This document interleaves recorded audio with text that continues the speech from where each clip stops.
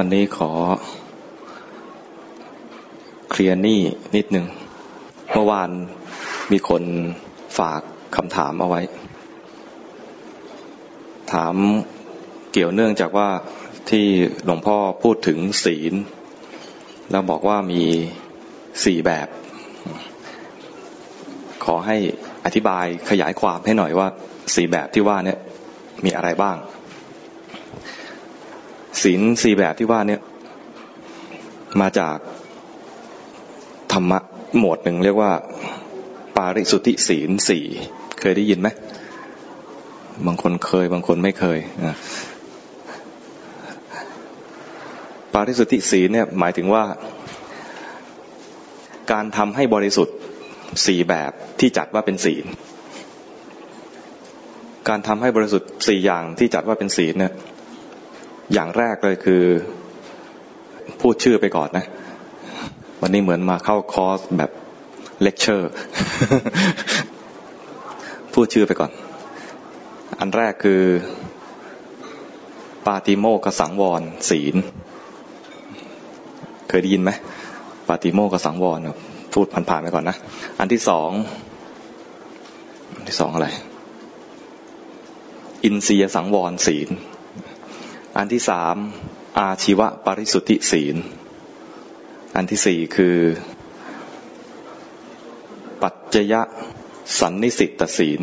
ชื่อยากเนาะ อันแรกก่อน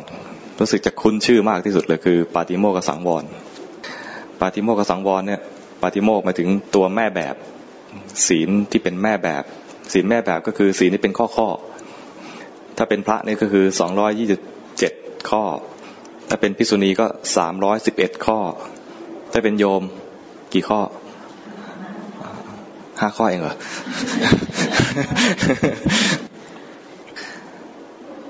ก็5ข้อนี่แหละเรียกว่าเป็นหลักข้อที่เป็นหลักเป็นแม่แบบถ้าเป็นนักบวชตัวหลักก็คือตัวที่ไม่เขาเรียกอะไรประพฤติข้อที่3ที่เป็นศีล5เนี่ยถ้าเป็นโยมก็คือกาเมสุมิจฉาจารใช่ไหมถ้าเป็นนักบวชเนี่ยก็จะเป็นประพฤติพรหมจรรย์ก็คือไม่ยุ่งเกี่ยวกับการประเวณีหรือการมีเพศสัมพันธ์พวกนี้มันก็มีศีลเกี่ยวเนื่องกับข้อนี้ที่เป็นนักบวชนะกระจายออกมาอีกหลายข้อเลยเช่นว่าข้อหลักๆเลยคือถ้าเป็นพระไป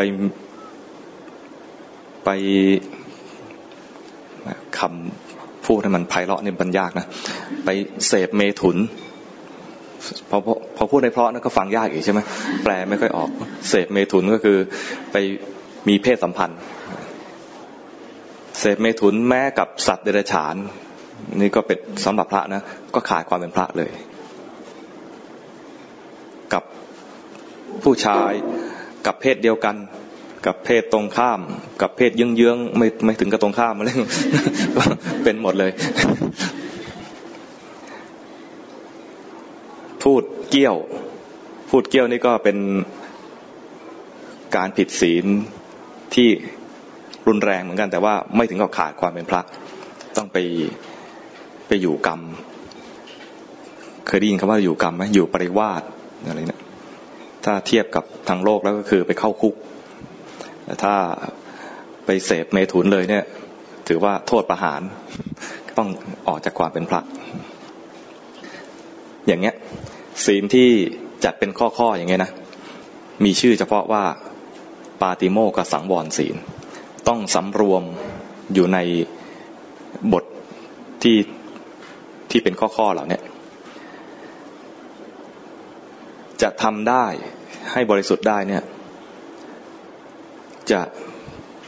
อาศัยกำลังข้อหนึ่งคือศรัทธาต้องมีความเชื่อต้องมีความมุ่งมั่นที่จะทำเป็นมีศรัทธาในจุดนี้เคยได้ยินกำลัง5อย่างใช่ไหมพละ5มีอะไรบ้างคนที่เคยได้ยินศรัทธาวิริยะสติสมาธิก่อนสมาธิแล้วก็ปัญญา5อย่างเนี่ยกำลังที่จะช่วยให้ มีความบริสุทธิ์ในเรื่องนี้ได้เนี่ยกำลังหลักคือตัวศรัทธาแต่ไม่ใช่ว่าไม่อาศัยกำลังตัวอื่นนะแต่ตัวที่เด่นก็คือตัวศรัทธาความบริสุทธิ์อย่างที่สองเมื่อกี้จำได้ไหมอะไรอินทรียสังวรอินทรียสังวรอินทรีย์คือความเป็นใหญ่ความเป็นใหญ่เนี่ยหมายถึงไม่ใช่ตัวใหญ่ ความเป็นใหญ่ในที่นี้หมายถึงว่าตาเป็นใหญ่ในเรื่องของการรับรูปหูเป็นใหญ่ในเรื่องการรับเสียงจมูกเป็นใหญ่ในเรื่องการรับกลิ่นลิ้นเป็นใหญ่ในการรับรสกายมีความเป็นใหญ่ในเรื่องการรับรู้เย็นร้อนอ่อนแข็งตึงไหวใจมีความเป็นใหญ่ในเรื่องของความคิดนึกรับรู้ต่างๆนี่เรียกว่าอินทรีย์ต้องสังวรในอินทรีย์เหล่านี้ก็คือว่าเวลากระทบรูปเสียงกลิ่นรสสัมผัสแล้วก็ความคิดนึกต่างๆเนี่ยถ้ามีกิเลสให้รู้ทันข้อนี้ก็คือตัวหลักเลยคือเจริญสติปัฏฐานที่เราฝึกกันอยู่เนี่ยคือเจริญสติจากการที่มันกระทบดังนั้นไม่ต้องไปเก็บตัวอยู่ในห้องมืดเพื่อจะไม่กระทบอะไรแล้วฉันจะกลายเป็นผู้มีศีลแต่อยู่กับโลกนี่แหละแต่กระทบแล้วถ้ามีกิเลสแล้วรู้ทันไม่ให้กิเลสนั้นพาเราไปทำผิดต่างๆเนี่ยจะนับเป็นข้อก็5ข้อ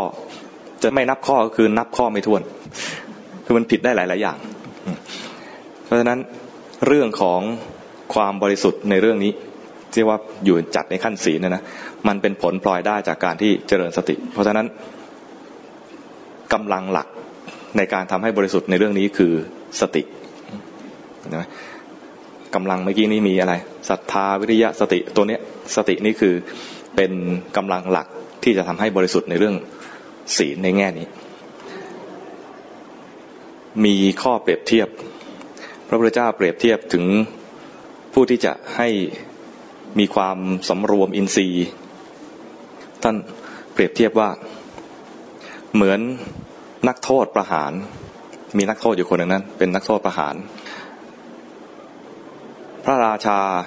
ตรัสสั่งว่าให้ถือหม้อน้ำมันหม้อใส่น้ำมันไม่ใช่ใส่น้ำมันกับน้ำอันไหนหกง่ายกว่ากันน้ำมันน้ำนี่มีแรงตึงผิวมันจะล้นมาหน่อยก็ยังไม่หกแต่น้ำมันเนี่ยนะล้นนี่ไหลเลยภาชนะแบบเดียวกันเนี่ยนะใส่น้ำถือไปเนี่ยน้ำหกยากกว่าถือน้ำมันน้ำเนี่ยมันมีแรงตึงผิวยังปนมาได้หน่อยนึงแต่ถ้าน้ำมันนะนิดนึงก็ไหลเยิ้มเลยฉะนั้นน้ำมันเนี่ยถือแล้วหกง่ายพระราชาตรัสสั่งให้นักโทษคนนั้นถือหม้อบรรจุน้ำมันเต็มเปี่ยมเต็มเลยแล้วให้เดินผ่านหน้าเวทีที่มีนักร้องนักแสดงกำลังเต้นอยู่ถ้าเป็นนักโทษผู้ชายก็กำลังมีสาวๆนักร้องสาวกำลังเต้นมีโคโยตี้ด้วย ให้มันยั่วเยอะๆอย่างนี้ถ้าเป็นนักโทษหญิงก็ต้องเป็นนักร้องหนุ่มๆบอยแบนด์อะไรประมาณนี้แล้วถ้าเดินผ่านหน้าเวทียาวไปเนี่ยแล้วน้ำมันไม่หก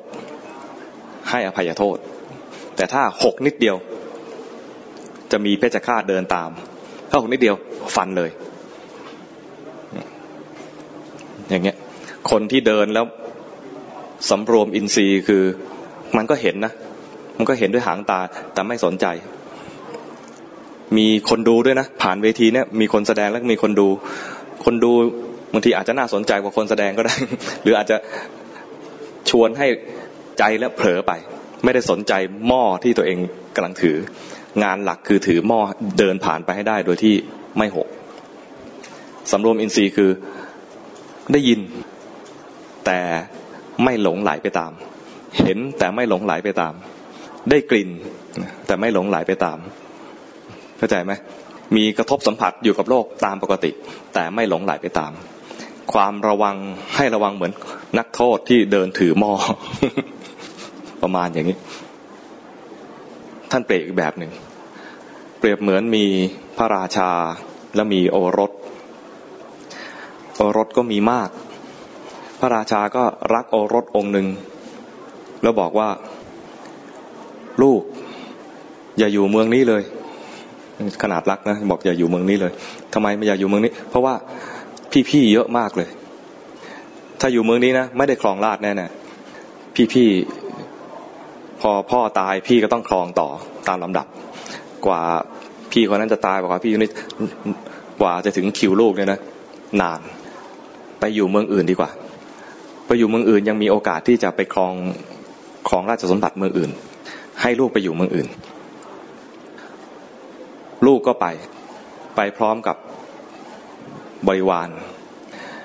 ไปแล้วเนี่ยความที่เป็นลูกกษัตริย์มีรูปงามทางเดินไปก่อนจะเดินทางไปเนี่ยนะก็ไปกราบลาอาจารย์ก็เตือนว่าระวังนะระหว่างทางไปเนี่ยมันผ่านทางป่าช้าผีดิบแล้วก็มีนางปีศาจ มีปีศาจเยอะคล้ายๆกับอะไรอะไซอิ๋วอย่างเงี้ยนะ ให้ระวังให้ดีมันจะหลอกในรูปแบบต่างๆมันจะหลอกเราในรูปแบบต่างๆอย่าไปหลงไหลมันถ้าหลงมันนะจะตกเป็นเหยื่อถูกกินก็เดินทางตกลงกราบลาบิดากราบลาอาจารย์เดินไปพร้อมกับบริวารไปถึงไอ้ที่มีปีศาจชุกชุมปีศาจเป็นผู้หญิงเห็นเหยื่อหนุ่มๆอยากกิน ก็เลยจริงๆไม่น่าเกี่ยวกับเพศอะไรเท่าไหร่นะแต่เผอิญว่ามันเป็นผีผู้หญิง ก็เลยแปลงกายจากปีศาจมาเป็นผู้หญิงสวยๆมานั่งอยู่ริมศาลานั่งบนศาลาที่พักเจ้าชายเห็นแล้วอ๋ออาจารย์บอกว่าแถวเนี้ยผีเยอะอย่าไปสนใจมันก็เลยเดินผ่านไปแต่พวกลูกน้องเนี่ยไม่รู้ก็เลยบอกว่านายครับผมเมื่อยเหลือเกินขอพักสักแป๊บนึงครับระวังนะ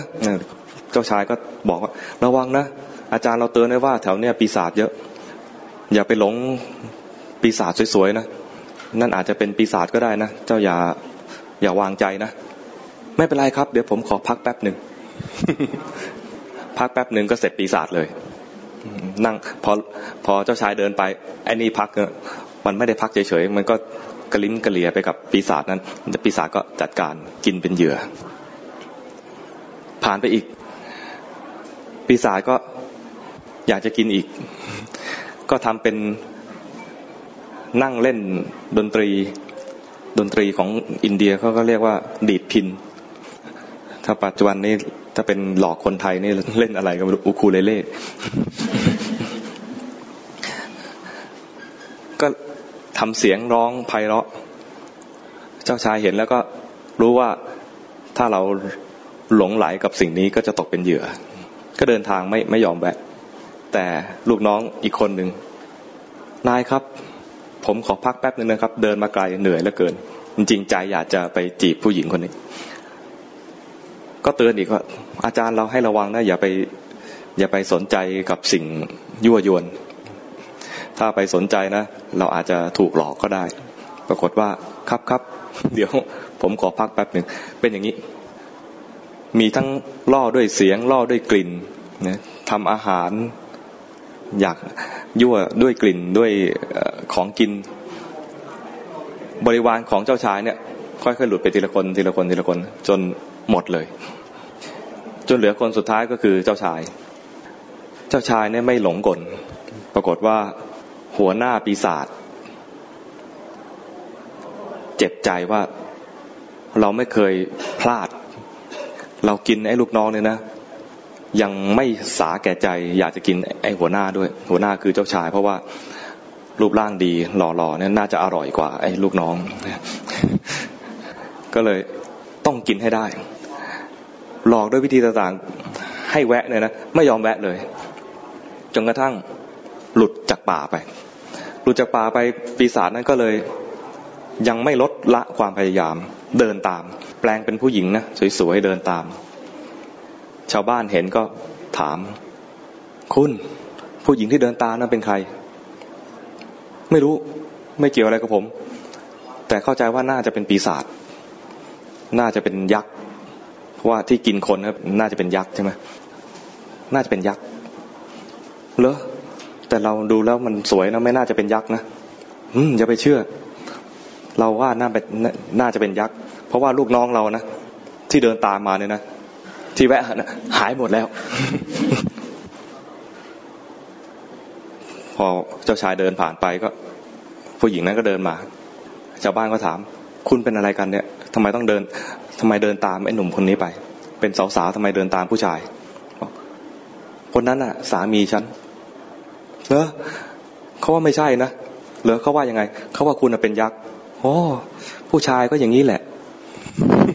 ตอนจีบกันใหม่ๆนะคุณสวยอย่างนั้นสวยอย่างนี้คุณอย่างนั้นคุณอย่างนี้พออยู่กันไปนานๆเข้าหาว่าเราเป็นยักษ์เคยโดนไหม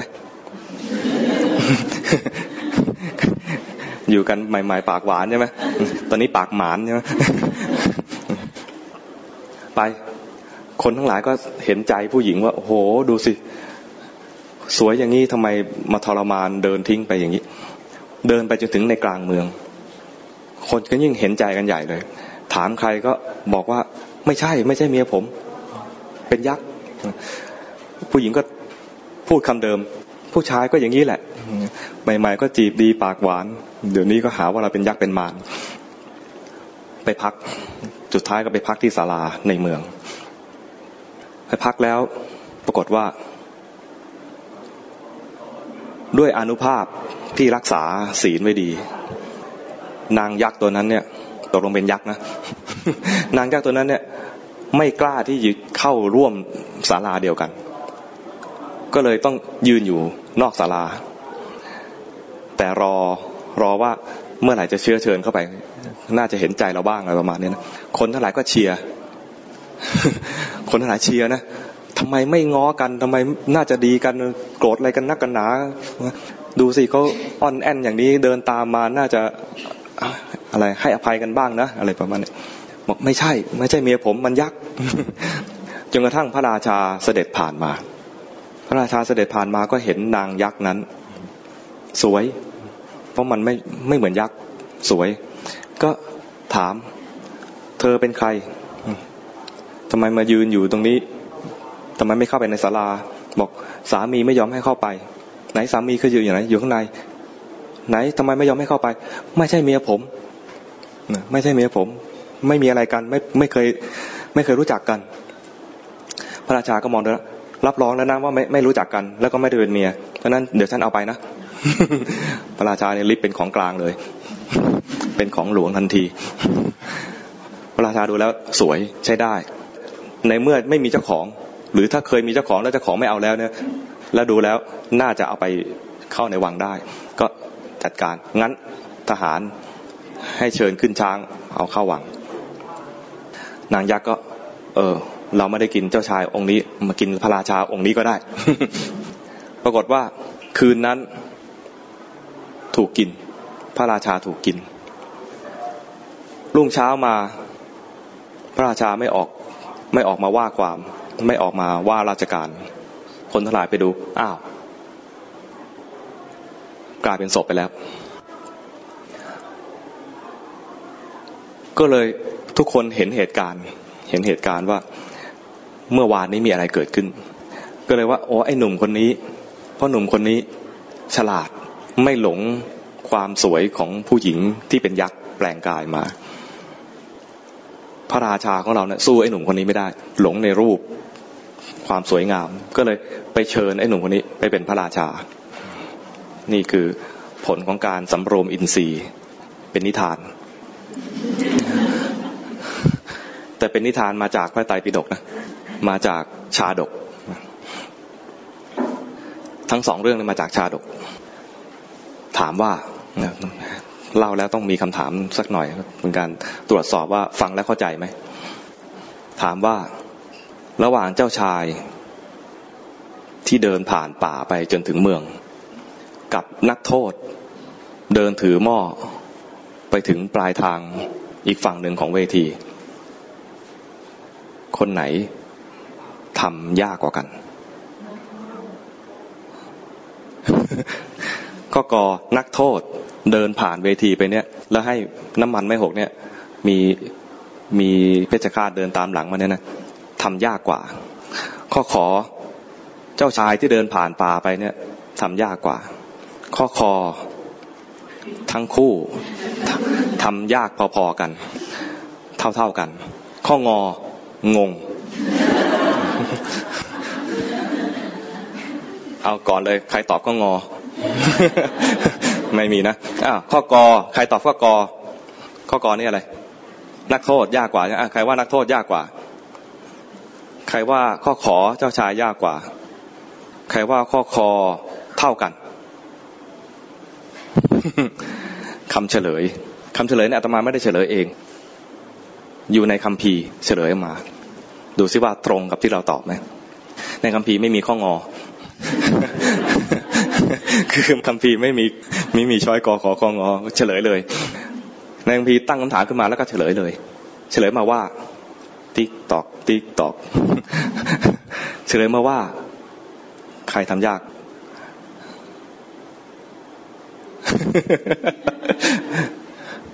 เจ้าชายทำยากกว่าเหตุผลนะท่านให้เหตุผลไปด้วยนะบอกว่าไอ้นักโทษที่เดินไปเนี่ยที่ว่าถือน้ำมันเนี่ยนะมีสิ่งยั่วยวนคือมีนักดนตรีมีเสียงดนตรีมีเสียงคนโห่ร้องมีคนเต้นรำอะไรเนี่ยนะแต่มันมีคนเตือนคือมีเพชฌฆาตคอยเตือนอยู่ว่าถ้ามึงเผลอนิดนึงนะแล้วน้ำมันหกนะคอขาดนะมันรู้อยู่ว่ามีเพชฌฆาตเดินตามมามันเห็นความตายชัดๆมันไม่กล้ามันจะเดินประคองไปจนถึงปลายทางจนได้อย่างนี้นะแต่เจ้าชายเนี่ยมีเตือนครั้งเดียวคือตอนอาจารย์แล้วก็ไปลุยไปเรื่อยๆเนี่ยนะโดยมีสิ่งยั่วยวนไม่มีใครเตือนแล้วมีแต่เสียงเชียร์ให้ไปอยู่กับผู้หญิงคนนั้นอย่างเงี้ยยากกว่าและในชีวิตจริงเป็นอย่างเจ้าชายใช่ไหมมีพระเตือนตอนนี้นะพอออกจากนี่ไปนะเรียบร้อย ใช่ไหมไปฟังหลวงพ่อมาฟัง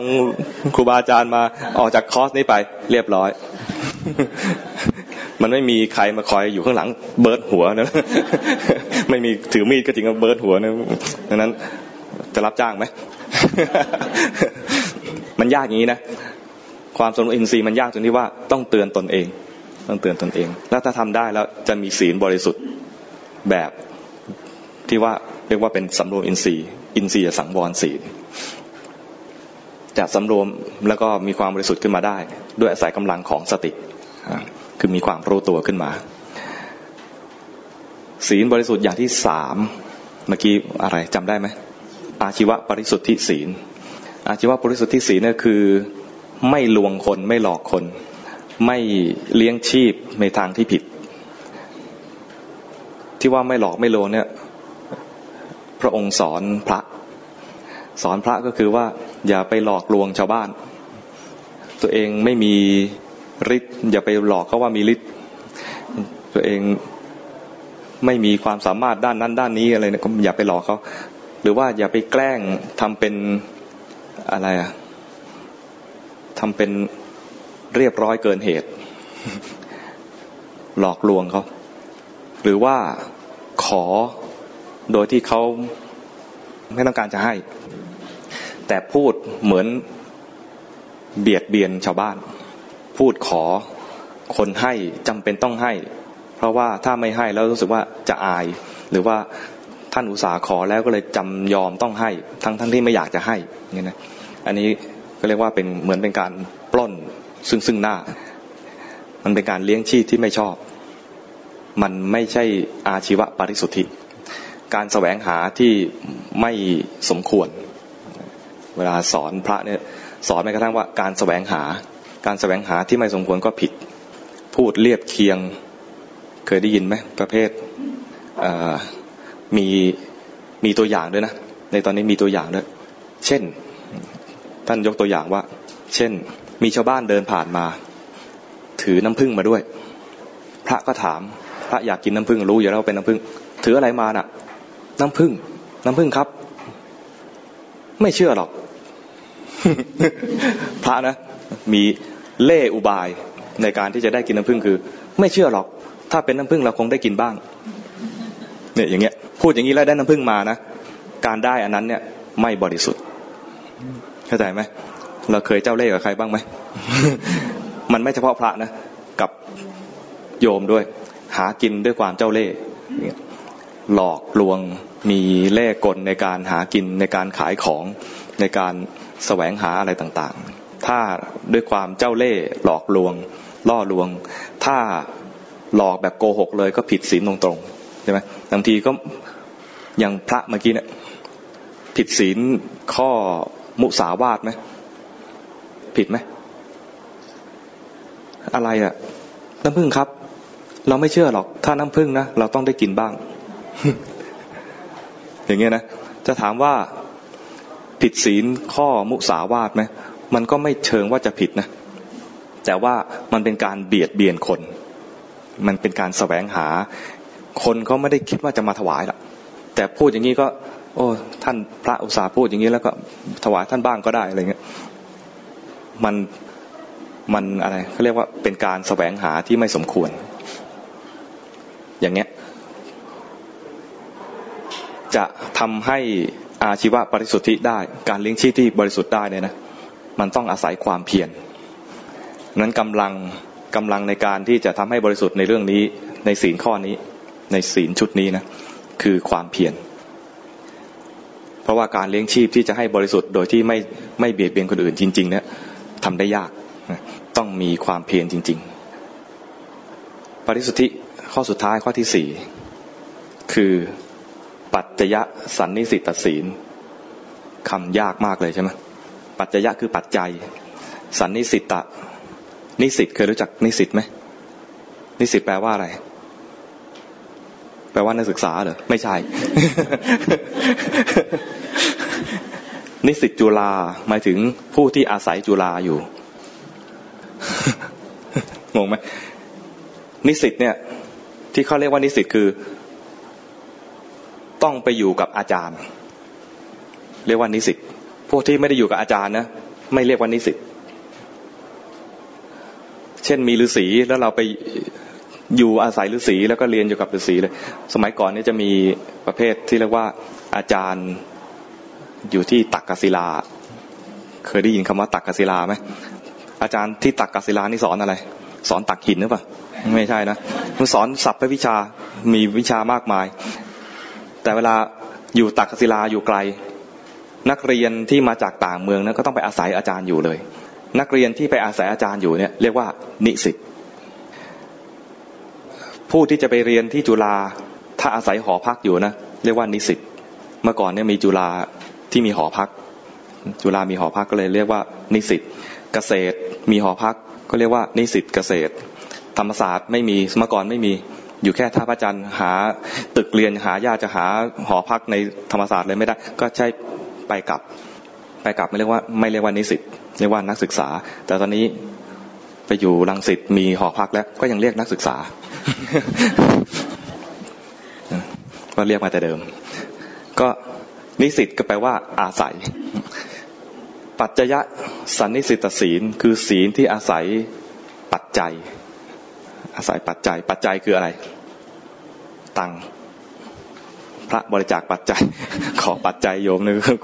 ปัจจัยหมายถึงปัจจัย4อย่างเครื่องจำเป็นสำหรับเลี้ยงชีพปัจจัย4เคยได้ยินไหมที่เขาเรียกว่ามีอะไรบ้างอาหารทำไมมันเอาใหม่อาหารเครื่องนึ่งห่มที่อยู่อาศัยยารักษาโรคนี่คือปัจจัย4อย่างที่จำเป็นต่อการอยู่ใช้ชีวิตอยู่เราใช้ปัจจัย4อย่างเนี่ยเพื่อเอื้อให้มีชีวิตต่อเนี่ยนะเราใช้มันเป็นไหม ถ้าใช้ไม่เป็นนะถือว่าศีลไม่บริสุทธิ์งงไหม เช่นอะไรเช่นกิน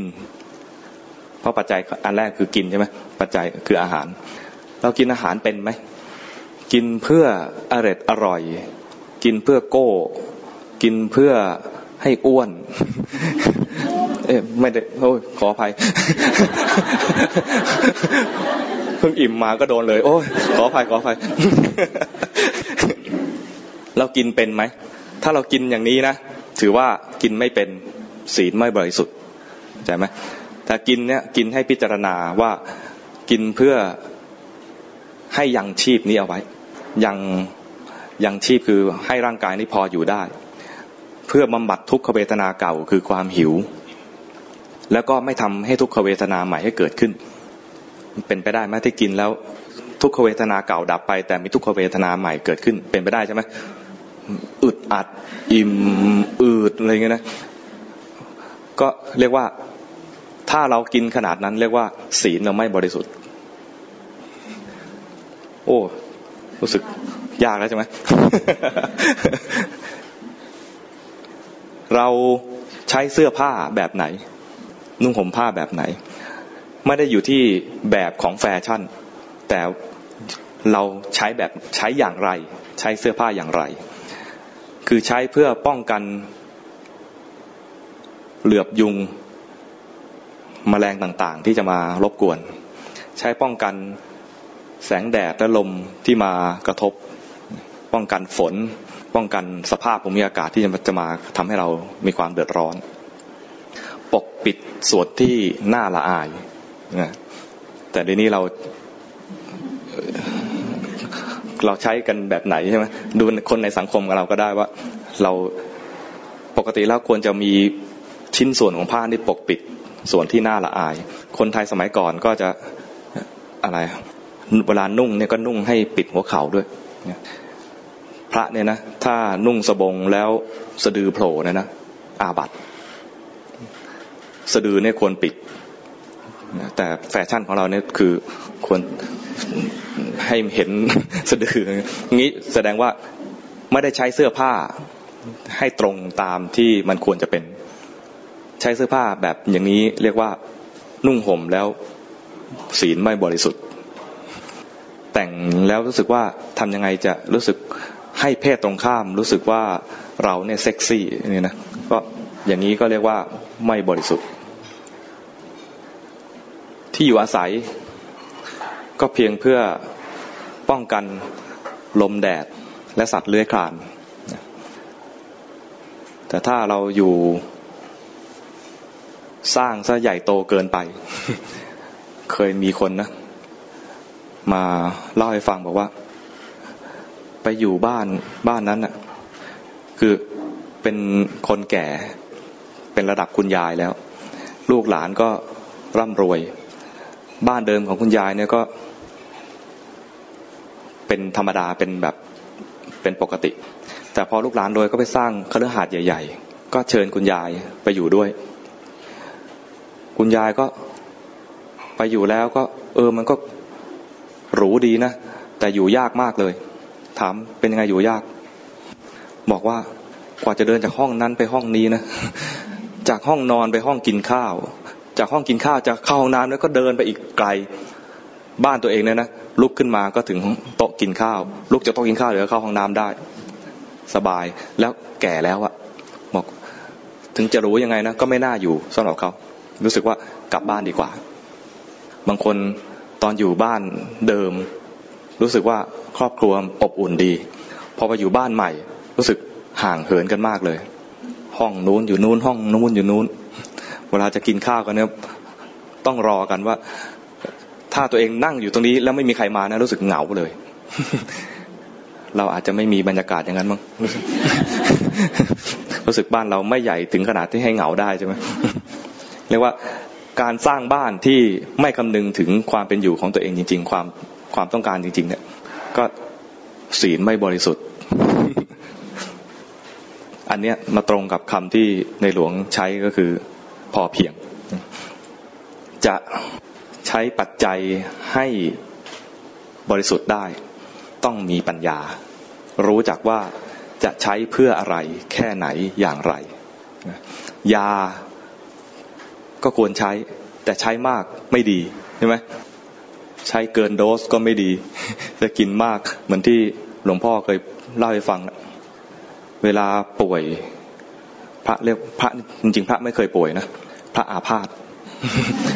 เวลาอาพาธขึ้นมาก็จะมีลูกศิษย์นำยามาโดยเฉพาะถ้าเป็นครูบาอาจารย์ก็จะมีลูกศิษย์ที่เป็นหมอในหลายคน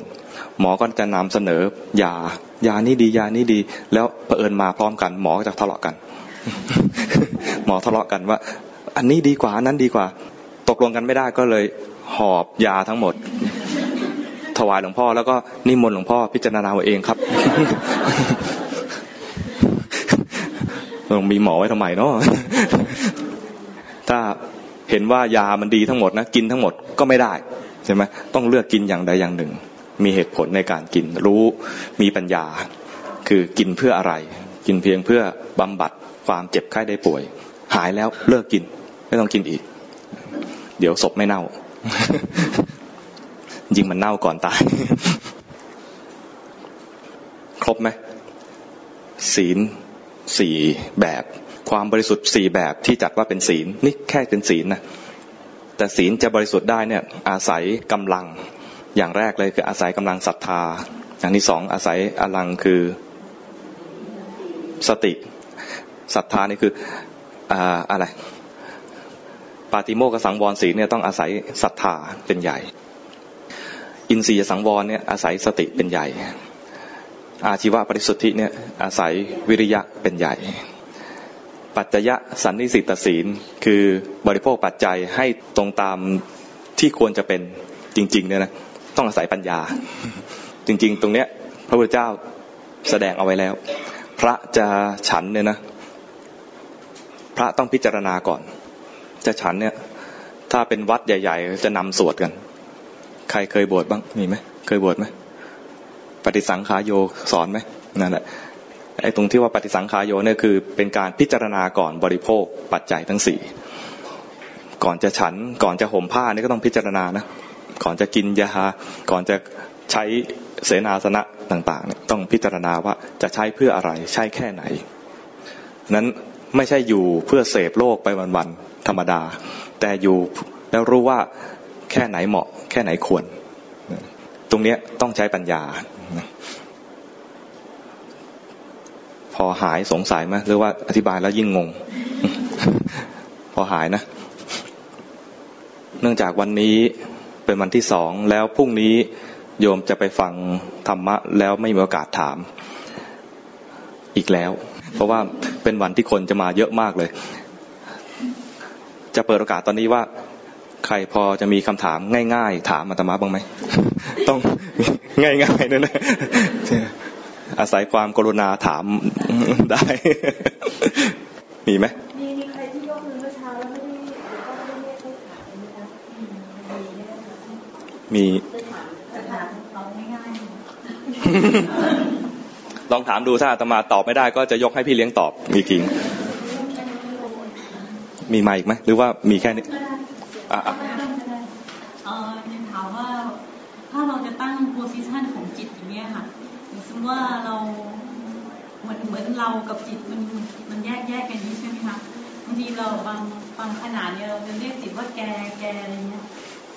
คือเราไม่รู้ว่าเราจะตั้งโพสิชันเขาเนี่ยคือแบบให้ต่ำกว่าเราเท่าเราหรือสูงกว่าเราอะไรอย่างเงี้ยมันจะตั้งดี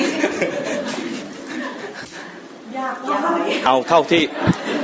เรารู้สึกยังไงว่าไปตามนั้นซื่อๆว่าซื่อๆไปเลยจริงๆแล้วไอ้เราที่จะไปเรียกจิตเนี่ยนะเป็นความรู้สึกอันหนึ่งเป็นความเข้าใจผิดอันหนึ่งว่ามันมีเราจริงๆแล้วรู้สึกยังไงเรียกไปตามตรงๆนั่นแหละจะแกจะเมือง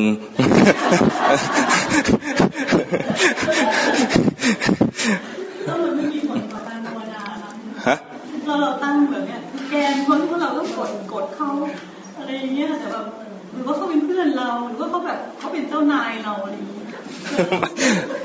มันเป็นตามลักษณะนิสัยอย่างอาตมาเนี่ยนิสัยอาตมาเนี่ยโตบ้านนอกแล้วก็นิสัยเป็นคนโทสะจริตอย่างงี้นะเวลาจะพูดอะไรในใจเนี่ยจะพูดหยาบๆมึงอย่างนั้นกูอย่างงี้อะไรพูดในใจ ไม่เป็นไรพูดไปไม่มีใครได้ยินพูดไปเวลามองจิต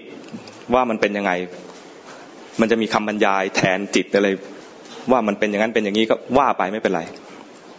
แล้วลองดูเห็นจิตมันทำงานไปเห็นจิตมันทำงานไปนะไอเราที่ดูอยู่ก็อีกตัวหนึ่งต่างหากจิตกับเราเป็นคนละอันกันเห็นอย่างนั้นไหมใช่ได้เห็นมันทำงานไปเห็นมันเป็นคนละตัวบ้างเห็นมันรวมกันบ้างไอเรากับจิตรวมกันกลายเป็นกูขึ้นมาเนี่ยภาษาอาตมาเป็นอย่างเงี้ย ถ้าเห็นว่าจิตกับเรารวมกันแล้วเป็นข้าพเจ้ามีไหมมีใครรู้สึกเป็นข้าพเจ้า เป็นกระผมเป็นดิฉันรู้สึกว่ายอมรับไม่ได้ที่จะเรียกเป็นกูออกมาแล้วเป็นกูบางทีก็คนสุภาพหน่อยก็จะเรียกว่าเป็นเราอย่างเงี้ยนะแล้วแต่อาตมาเนี่ยมันจะกลายเป็นกูมันพูดอยู่ในใจไม่เป็นไรกูโกรธแล้วนะมึงอย่าพูดอีกนะเดี๋ยวกูซัดนะเนี่ยคือมันเป็นกูเวลาเราหลงรวมกับกิเลสไปแล้วเนี่ยนะจะกลายเป็นกูแต่พอเห็นกิเลสมันจะเห็นกิเลสอันนึงก็ตัวรู้อันนึงอย่างเงี้ยเรียกชัดๆง่ายๆที่เป็นสุภาพหน่อยก็เรียกเป็นตัวรู้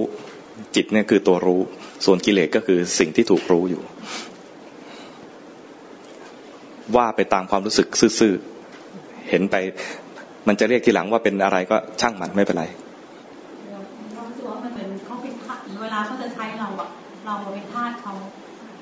ใช่ไหมคะบางทีเขาจะให้เราทำสิ่งที่แบบเป็นอกุศลอย่างเงี้ยเขาจะบอกเอาไปทำสิ่งอะไรเงี้ยเขาจะเหมือนเราเป็นทาสเขาแต่พอเวลาเราให้เขาไปทำอะไรที่มันเป็นกุศลอย่างเงี้ยเรารู้สึกว่าแบบเขาก็ใช้เราอีกอย่างเงี้ยค่ะเขาไม่ตกลงมันเป็นนายเราหรือว่าเราเป็นนายมันหรือเราเป็นทาสอย่างเงี้ยหรือว่าอยู่ที่ว่าเขาเป็นอกุศลหรือว่ามันเป็นอยู่ที่ว่ารู้ทันไหมถ้ารู้ไม่ทันก็เราเป็นทาส เราเป็นทาสอย่าคิดว่าเป็นนายเขานะแต่ไอตัวที่ว่าจิตเนี่ยเป็นใหญ่เหนือธรรมทั้งปวงเพราะว่าจะทำอะไรก็แล้วแต่เนี่ยต้องใช้จิตในสั่งจิตเนี่ยเป็นเหมือนเป็นนายกายนี่เป็นบ่าวเคยได้ยินคำนี้ใช่ไหมจิตนี่เป็นใหญ่เพราะนั้นเวลาเราปฏิบัติธรรมเนี่ยถ้าเข้ามาถึงจิตได้เนี่ยให้เข้ามาเลยแต่ถ้าคนที่เขายังเข้ามาถึงไม่ได้เนี่ยก็ให้ดูกายไปก่อนดูกายเพื่อให้เห็นจิตเพื่อให้เข้าใจจิตพอถ้าดูเห็นจิตได้แล้วเนี่ยก็มาดูที่จิตเลยเพราะว่ากิเลสเกิดที่จิตมรรคผลก็เกิดที่จิตนิพพานก็ต้องใช้จิตไปสัมผัสไปรู้ไม่ใช่เอากายไปรู้นิพพานส่วนมันจะเรียกอะไรก็ว่าไปตามซื่อๆรู้สึกยังไงก็รู้สึกอย่างนั้นคนเรียบร้อยก็จะเป็นเราเป็นอย่างนั้นเราเป็นอย่างนี้คนที่ฉูดฉาดหน่อยก็ ว่าไปตามนิสัยตัวเองนั่นแหละไม่เป็นไรมีใครมีคำถามไหม ส่งไมค์ให้ทุกคนดีกว่านะคะเพื่อจะได้มีคนถามด้วยส่งไปทางมุมนู้น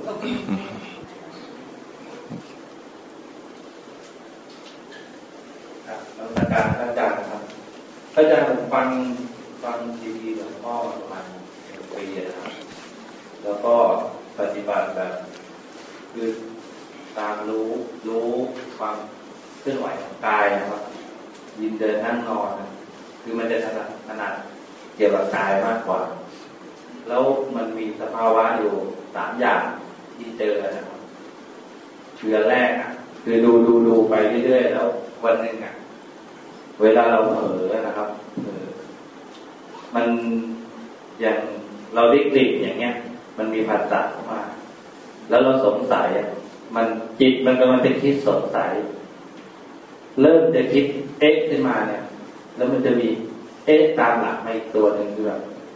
ที่เรากำลังจะสงสัยแล้วนะ คือมันมารู้สึกขึ้นมาเองแบบทีเผลอแล้วนะพอมันที่2มันก็กำลังจะคิดแล้วมันก็ดับไปเราก็ไม่คิดอะไรต่อแล้วก็สภาวะที่2คือเป็นบนโทสะแรงทีละข้อไอที่ว่าเนี่ยแรกคือมีสงสัยเกิดขึ้นที่2เนี่ยคือความรู้ตัวไอที่2นี่คือรู้ตัว ข้อที่2ตอบสั้นๆโทสะก็เวลาขับรถแล้วมันมีโทสะเกิดอย่างผมก็สอนว่าให้มารู้ที่ตัวเองใช่ไหมครับรู้ผมก็ลองคือก็ยังไม่เชื่อก็ลองดูก็เลยมันโกรธมากเลยโมโหอะไรเงี้ยไหนลองดูที่มันเป็นยังไงก็ทำนิ่งๆแล้วก็ลองดูคือโทสะมันขึ้นมาจากหน้าอกกลางหน้าอกอะไรเงี้ยก็ลองทำนิ่งๆแล้วก็ดูก็เห็นว่ามันเหมือนมวลอะไรแน่นๆมวลเป็นก้อนๆแล้วค่อยๆจางหายไปเดี๋ยวนั้นเลยจนเป็นมันก็จริงนะอะไรที่หลวงพ่อคือลองดูเล่นๆว่ามันจะหายไหมแต่ไม่ได้ตั้งใจให้มันหายคืออยากรู้ว่ามันจะเป็นจริงไหมนั่นแหละคือถ้าเห็นตัวสภาวะแท้ๆเนี่ยนะมันจะดับกิเลสจะดับถ้าเห็นกิเลสจะดับมันหายเดี๋ยวนั้นแต่ว่าถ้ามันมีสิ่งกระทบอะไรหน่อยเดี๋ยวถ้ามีอีกแสดงว่าไปกระทบอีกอาจจะเป็นเหตุอันเดิมก็ได้สมมติว่าเห็นหน้าคนนี้แล้วโกรธแล้วเห็นความโกรธนะความโกรธดับแล้วเห็นหน้าใหม่มันจะโกรธใหม่ก็ได้มันคือโทสะจะชัดมากโทสะจะชัดเพราะว่าเรารังเกียจความโกรธอยู่แล้วไม่อยากจะให้โกรธนานอยู่แล้วคือลองดูว่ามันจะหายไหมอะไรแล้วก็อันที่3คือเวลาทำในรูปแบบแล้วอย่างนั่งสมาธิเนี่ยจะไม่ได้บริกรรมแต่บริกรรมไม่ได้ใช้นั่งรู้สึกตัวแล้วก็ดูว่าตัวมันนั่งอยู่จิตมันวิ่งออกไปแล้วมันก็รู้ตัวกลับมาเองแล้วก็ถึงตอนสุดท้ายที่จะออกจากสมาธิก็คือตอนออกผมจะแผ่เมตตาครับแต่ไม่ได้เป็นภาษาบาลีเป็นคำธรรมดาคือขณะที่คิดคำพูดออกมาแล้วเนี่ยกำลังแผ่เมตตาคือมันจะพูดได้ไม่กี่ประโยคเองแล้วมันก็มาหายไปแล้วมันก็ลืมแล้วก็ลืมไปเอาใหม่ลืมไปแล้วเอาใหม่อย่างนี้นั่นเกินกว่าจะพบก็นานแต่ไม่หลับรู้สึกตัวตลอดคิดคือมันหายไปเองมันลืมไปเลยแล้วก็เราก็เล่นใหม่เรามีความรู้ตัวอยู่ไหมรู้ตัวความรู้สึกที่กายมีหมดแต่พอคิดคำพูดขึ้นมายังไม่ทันจบประโยคอ่ะเอามันหายไปไหนแน่เอาใหม่ที่แสดงว่ามันอะไรอ่ะ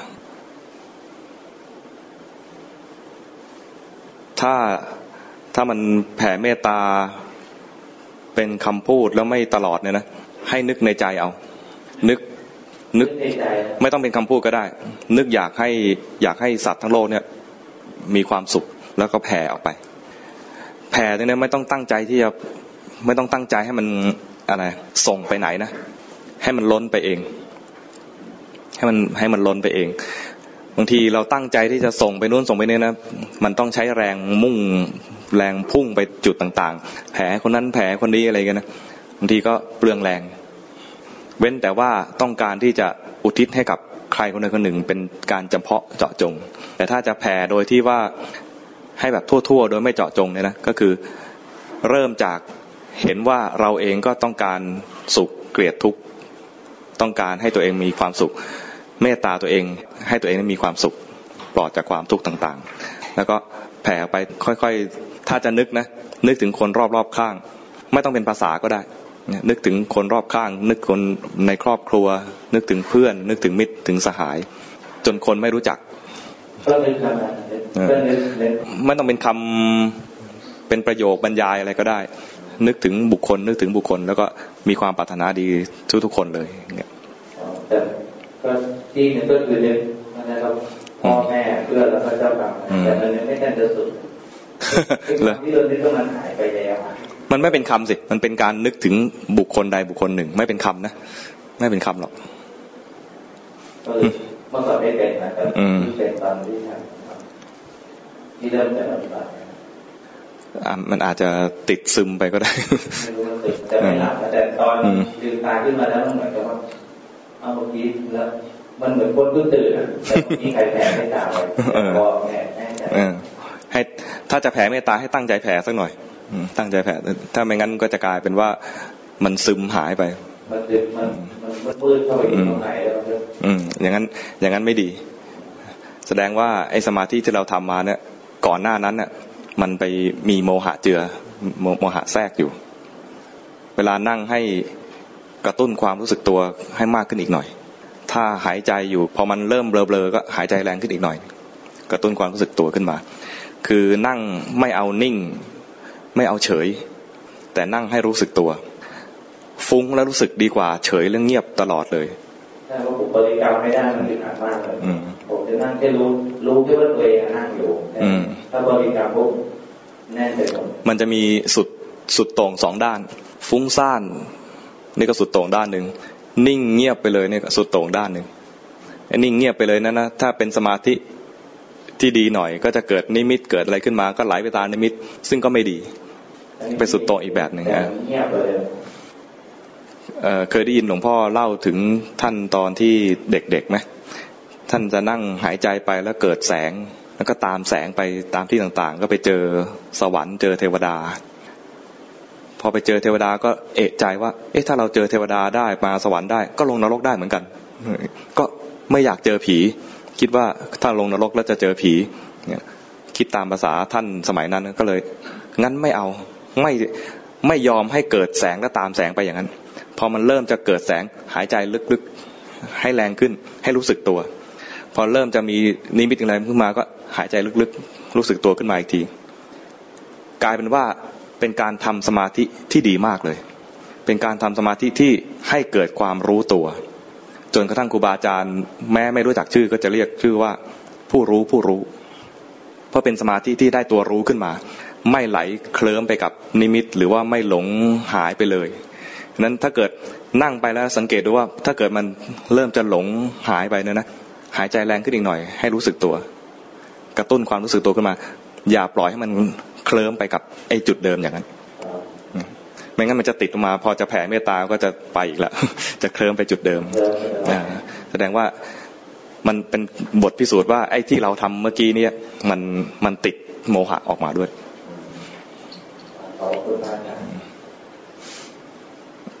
ซึ่งบางทีถ้าไม่รู้นะเราคิดว่าดีสงบดีมันก็คือไม่ฟุ้งซ่านเหมือนกันแต่ว่ามันไปซึมดังนั้นนิ่งสงบอย่างเงี้ยนะบางทีมันกลายเป็นตัวหลอกดังนั้นนั่งสมาธิไม่หวังว่าจะเอาแค่นิ่งไม่หวังเอาแค่สงบเอาตัวรู้ขึ้นมาถ้ามันเริ่มซึม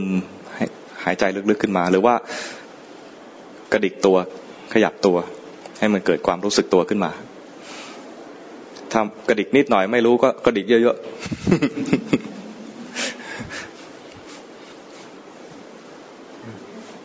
ขอใหม่มาท่านนี้มีวิธีอีกแบบหนึ่งนะนั่งตีตัวเอง เคยเห็นไหมนั่งตีตัวเองอันนี้พัฒนามาจากที่ว่าหลวงพ่อเทียนรู้จักหลวงพ่อเทียนไหมเคยได้ยินใช่ไหมหลวงพ่อเทียนเนี่ยเห็นคนทั้งหลายในยุคนั้นยุคที่ท่านยังมีชีวิตอยู่เนี่ยเวลาทำสมาธิทีไรน่าจะเคลิ้มท่านก็ให้ขยับตัวเพื่อให้รู้สึกตัวเรียกว่าปลุกธาตุรู้ไม่ใช่นั่งนิ่งๆแล้วเคลิ้มไม่เอาท่านไม่เอาเลยบอกอย่าเอาอย่างนั้นให้ขยับตัวเพื่อปลุกธาตุรู้ขึ้นมานั่งไม่ต้องนิ่งก็ได้แต่ให้รู้สึกตัวขยับตัวเนี่ยเพื่อให้รู้สึกตัวแต่ไม่ใช่ขยับแล้วก็เพ่งไปที่มือเกร็งไปหมดเลยนี่ก็ผิดอีกขยับตัวไม่ใช่ขยับเพื่อให้ท่าสวยไม่ขยับเพื่อให้รู้สึกที่เฉพาะจุดเคลื่อนไหวแต่ให้รู้ตัวคือมีจิตที่รู้ตื่นขึ้นมาแบบเดียวกันนี้เราจะไม่ขยับ14จังหวะก็ได้ตีตัวเองเป็น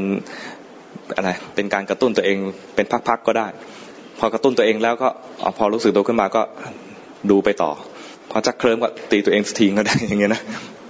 พอเราตีตัวเองรู้สึกตัวขึ้นมาได้แล้วตีแรงค่อยรู้สึกเริ่มตีเบาขึ้นนะจนกระทั่งแม้กระสัมผัสนิดนึงก็รู้สึกได้พอสัมผัสรู้สึกได้เนี่ยนะเริ่มง่ายแล้วแค่ลมกระทบจมูกก็รู้สึกได้ลมเข้าก็รู้สึกตัวลมออกก็รู้สึกตัวคราวนี้ทุกครั้งที่ลมเข้าลมออกมันจะมีกระทบอยู่แล้วลมที่กระทบจมูกเนี่ยนะกระทบเข้ากระทบออกเนี่ยการกระทบของลมกับร่างกายของเราจริงๆลมก็คือกายเหมือนกันนะแต่การกระทบเนี่ยทำให้กระตุ้นความรู้สึกตัวขึ้นมาทุกครั้งที่มันหายใจเลยแต่ถ้าตรงนี้มันยากไปตีตัวเองก่อน เอาหยาบๆก่อนคืออย่างเมื่อเช้าที่หลวงพ่อเทศน์ที่วัดนะคะว่า ท่านเหมือนกับว่านั่งวิปัสสนาแล้วเหมือนกับว่าไม่แข็งแรงต้องกลับมานั่งสมาธิเพื่อให้มีพลังมากขึ้นตอบใช่ไหมคะตัวสมาธิต้องมันต้องทำส่วนพอนึกได้แต่ภาษาคนละอย่างอาจจะพูดไม่ค่อยนั่นก็อย่างสมาธินี้ควรจะทำตอนช่วงไหนแล้ววิปัสสนาจะทำต่อไปเลยหรือเปล่าหรือว่ายังไงก็ได้สมถะเนี่ยทำอยู่เรื่อยๆอยู่แล้วก็คือทุกครั้งที่จะนั่งสมาธิแต่ตั้งเป้าหมายว่าจะทำวิปัสสนานั่นแหละตั้งเป้าหมายว่าจะทำวิปัสสนาแล้วมันจะทำสมถะอยู่เรื่อยๆสมถะจะทำอยู่เรื่อยๆนะวิปัสสนาจะเป็นแวบๆพอหล่นจากวิปัสสนามาจะลงมาที่สมถะทำสมถะไปเดี๋ยวก็เห็นความเคลื่อนไหวเปลี่ยนแปลงวิปัสสนาจะเกิดขึ้นได้ก็ต่อเมื่อเห็นความเกิดดับเห็นความเปลี่ยนแปลงเห็นความไม่เที่ยงเห็นว่ามันถูกบีบคั้นให้เปลี่ยนไปหรือเห็นว่ามันทำงานเองเป็นอนัตตาคือจะเป็นวิปัสสนาได้ก็ต่อเมื่อเห็นลักษณะอย่างใดอย่างหนึ่งใน3อย่างนี้คืออนิจจังทุกขังอนัตตาถ้ายังตั้งอยู่แค่ในที่อยู่นะยังไม่ไปไหนเลยตอนนี้ทำสมถะอยู่เผลอไปตอนเผลอไปไม่ได้ทำทั้งสมถะและวิปัสสนาพอรู้ว่าเผลอดับเผลอก็ดับเนาะอย่างเงี้ยเรียกว่าเห็นความเกิดดับเห็นความเกิดดับเรียกว่าเกิดวิปัสสนาแต่ถ้าเห็นเผลอเฉยๆไม่รู้ว่าดับเป็นยังไงอันนี้กำลังทำความรู้จักกับตัวสภาวะเฉยๆเรียกว่าเจริญสติเฉยๆยังไม่ใช่สัมมาสติถ้าเกิดเป็นสัมมาสติมันจะเป็นการที่เกิดอะไรขึ้นมาแล้วไปรู้เองทันทีรู้เองโดยที่ไม่ต้องไปตั้งใจรู้แต่ไอ้รู้เองเนี่ยจะยังไม่เกิดจะเกิดก็ต่อเมื่อเรามีความชำนาญในการรู้คือรู้บ่อยจนมีความชำนาญเคยชินที่จะรู้พอมีสภาวะอะไรขึ้นมาสภาวะนั้นเราเคยดูบ่อยแล้วคนขี้โกรธดูโกรธบ่อยๆจนรู้จักโกรธดีมากเลยพอมันโกรธขึ้นมาใหม่แม้ไม่ได้ตั้งใจก็ไปรู้ความโกรธเลยอันนี้เรียกว่าเกิดสัมมาสติจะเป็นสัมมาได้ต้องเป็นแบบที่แบบไม่ตั้งใจจะแบบไม่ตั้งใจได้ต้องฝึกแบบตั้งใจไปก่อนอีกนิดนึงนะคะคือก่อนหน้านี้นี่ไปนั่งกับเพื่อนๆหลายคนนะคะแล้วก็ช่วงนั่งเป็นสมถะค่ะแบบว่าพอเหมือนกับว่ากำลังรู้สึกเริ่มมีความสุขขึ้นมาแป๊บนึงเนี่ยมันเหมือนถูกผลักแต่ไม่มีใครอยู่ข้างหลังนะคะไม่ได้ทำอะไรแต่มันมีความรู้สึกขึ้นมาอันนี้เป็นมารขวางอะไรหรือเปล่าหรือว่าอาจจะเป็นมารก็ได้มารมีตั้งหลายตัวเหมือนกับว่าเรากำลังจะนิ่งมีสมาธิเต็มที่อะไรอย่างเงี้ยค่ะอาจจะเป็นความปรุงแต่งของเราเองก็ได้คือไม่รู้ว่าแต่กายมันมีอะไรเงี้ยนะแล้วเราก็ปรุงว่าใครวะอย่างเงี้ยนะอาจจะเป็นการปรุงแต่งของเราขึ้นมาว่ามีใครแกล้งแต่อาจจะเป็นเรื่องของกายล้วนๆก็ได้ไม่แน่เพราะนั้นตัวที่ว่าไม่แน่เนี่ยเราอย่าเพิ่งไปตัดสินว่าเป็นใครทำหรือมีคนให้ร้ายอะไรเราหรือเปล่าให้รู้ว่าพอมีอาการนี้ขึ้นมาชอบใจหรือไม่ชอบใจตกใจหรือกลัวอะไรเงี้ยนะหรือสงสัยเกิดขึ้นอย่างเงี้ยใครวะนี่สงสัยใช่ไหมพอใครว่าขึ้นมามีคนแกล้งกูแน่ๆเลยเกิดไม่ชอบไอ้คนแกล้งเนี่ยเกิดโทสะขึ้นมาเกิดความไม่ชอบให้รู้ทันตรงนี้ดีกว่าเพราะว่าใครมาแกล้งเราหรือเปล่าก็ยังไม่แน่รู้ว่าเป็นใครแต่ความสงสัยเกิดขึ้นแล้วจริงๆความไม่ชอบใจเกิดขึ้นแล้วจริงๆสิ่งนี้ต่างหากที่จะแสดงความจริงแล้วก็พอเห็นปุ๊บมันจะเกิดปัญญาขึ้นมาไม่งั้นจะไปโทษคนอื่น ผีผลักหรือเปล่าบ้านนี้ผีแรงมากเลย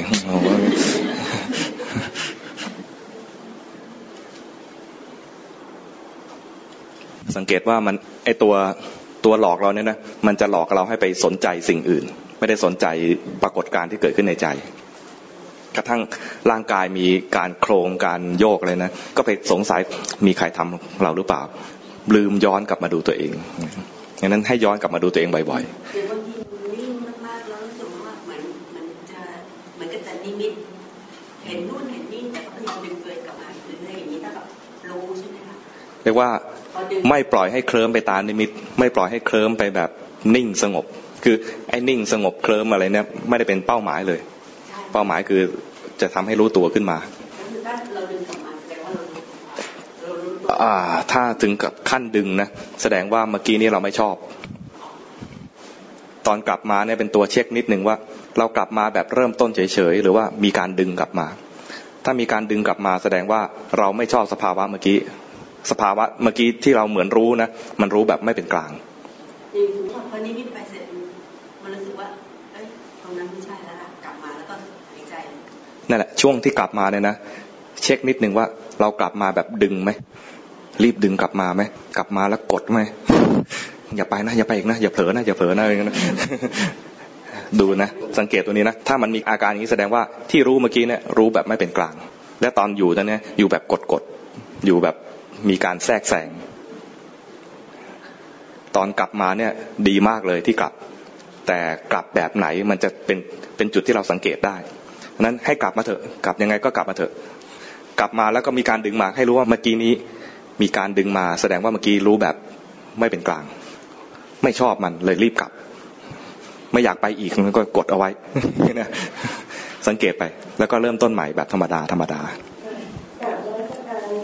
คือโยมเคยส่งทางด้านพระอาจารย์แล้วก็ท่านอาจารย์บอกว่าโยมเนี่ยจะค่อนข้างติดว่าปัญญานำตอนนี้คือก็มีคำถามนิดนึงว่าเวลาที่เมื่อกี้ต่อเนื่องจากที่โยมเมื่อกี้พูดนะคะแล้วก็พระอาจารย์ก็บอกว่าเวลากลับมาเนี่ยให้รู้คือตัวเองเนี่ยมีเคยเหมือนกับว่ารู้ความอยากรู้อะไรอย่างเงี้ยแล้วหลวงพ่อก็บอกว่าให้ไปดูนะว่ารู้สึกยังไงกับที่อยากนะคะแล้วเสร็จแล้วเมื่อกี้ก็พร้อมจองกับที่โยมเมื่อกี้ถามนะคะว่ารู้สึกยังไงว่าเมื่อกี้เนี่ยดึงกลับมาแล้วเนี่ยเพราะฉะนั้นถ้าการที่จะบอกว่ารู้สึกยังไงชอบไม่ชอบหรือว่าเฉยๆมันไปคิดแล้วใช่ไหมคะตรงนี้ค่ะเพราะฉะนั้นที่เราได้แล้วเราดึงกลับมาแล้วเราจะต้องจัดแล้วล่ะว่ามันถูกหรือว่าสุขหรือทุกข์หรือว่าเฉยๆไอ้ตรง judgment ตรงนี้มันคือความคิดแล้วใช่ไหมคะแล้วเราจะคิดตอนนั้นเลยหรือว่าคิดหลังจากที่เราอยู่ข้างแล้วเราค่อยออกมาคิดแรกๆต้องคิดก่อนคล้ายๆเอาความคิดตอนที่ตัวตัดสินว่าเฮ้ยเมื่อกี้มันดึงมานี่นาอย่างเงี้ยนะแต่พอเราชำนาญแล้วเนี่ยแค่ดึงกลับมาเราก็รู้เลยว่าเมื่อกี้มันมีการกระทำแทรกลงไปมันไม่ใช่เป็นการเริ่มต้นแบบธรรมดามีการดึงกลับมามีการออกแรงแทรกแซงลงไปตอนแรกๆเรายังคล้ายๆยังไม่ชำนาญต้องมีการเจือความคิดลงไปตัดสินซึ่งนิดนึงว่าตกลงเมื่อกี้ที่เรามาเนี่ยมาแบบธรรมดาเริ่มต้นเหมือนตอนเริ่มต้นตอนแรกหรือว่ามันเผลอไปแล้วไม่อยากเผลอแล้วรีบดึงกลับมาก็แปลว่าถ้าเราเริ่มอยู่ในสมาธิแล้วเราจะเริ่มขึ้นวิปัสสนาเนี่ยเราก็มีความรู้สึกอะไรเกิดขึ้นเนี่ยเราเหมือนกับหมายความรู้สึกอันนั้นไว้แต่ว่าแล้วเราก็มาตัดสินมาคิดใช่ไหมคะว่ามันคือสุขหรือว่าเฉยๆแต่ตอนที่คิดเนี่ยนะถ้ารู้ว่ายังคิดอยู่ไม่เป็นไรรู้ว่าเมื่อกี้เนี่ยคิดไม่เป็นไรแรกๆเนี่ยนะมันดึงกลับมาแล้วเฮ้ยแสดงว่าเมื่อกี้เราไม่เป็นกลางอันนี้เป็นคิดนะแต่เป็นการคิดเพื่อนำร่องให้จิตสังเกตดูหน่อยว่าไอ้ที่ปรากฏการณ์ที่มันเข้ามาเมื่อกี้เนี่ยมันไม่ใช่มาเริ่มต้นแบบปกตินะมันมีการกระทำอะไรเกิดขึ้นพอมันมีการกระทำอย่างนั้นอีกมันจะเห็นได้ง่ายขึ้นใช่นำร่องแล้วอย่างโยมก็จะมีปัญหาเกี่ยวกับเมื่อกี้เนี่ยค่ะคือไม่แน่ใจว่าตัวเองเนี่ยมีจิตที่เป็นกลางหรือเปล่าหรือว่ามีกำลังพอหรือเปล่าก็เคยรู้อะไรมาสักระยะหนึ่งแล้วก็กลับไปลองศึกษาสมถะแล้วก็ตั้งวิปัสสนาดูตอนนี้พอมาถึงจุดหนึ่งที่แบบพอเรารู้สึกถึงวายโยธาได้อะไรอย่างเงี้ยค่ะมันก็จะแบบไม่ใช่แล้วล่ะอะไรอย่างเงี้ยมันจะนิ่งไปแล้วก็พยายามหายใจเข้าแล้วก็ดึงกลับมาว่าให้เกิดความรู้สึกตัวอย่างนั่งอยู่เป็นอะไรให้มันไม่ให้คล้อยตามไปในสมถะแบบวายโยธาซึ่งในจุดตรงนี้แล้วมันจะไปวิปัสสนาต่อได้ยังไงคะถ้ามีสมาธิดีให้มาพิจารณากายก่อนถ้าเกิดนั่งสมาธิแล้วเกิดเป็นสมาธิที่ดีนะความนิ่งตรงนั้นถ้ามีสมาธิแบบนิ่ง มันจะมาดูจิตแล้วให้เกิดวิปัสสนามันไม่เกิดเพราะว่ามาดูจิตทีไรเห็นนิ่งๆมาดูกายเนี่ยเพื่อจะให้เห็นว่ากายนี่เป็นธาตุจิตที่มีคุณภาพดีแล้วก็จะมาดูกายเห็นเป็นธาตุได้แต่ถ้า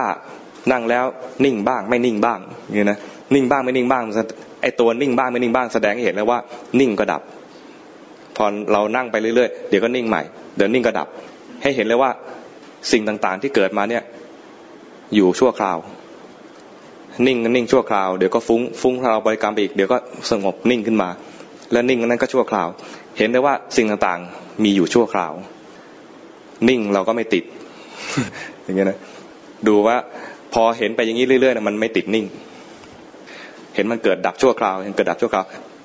แม้ไม่ใช่แค่เรื่องนิ่งแค่มี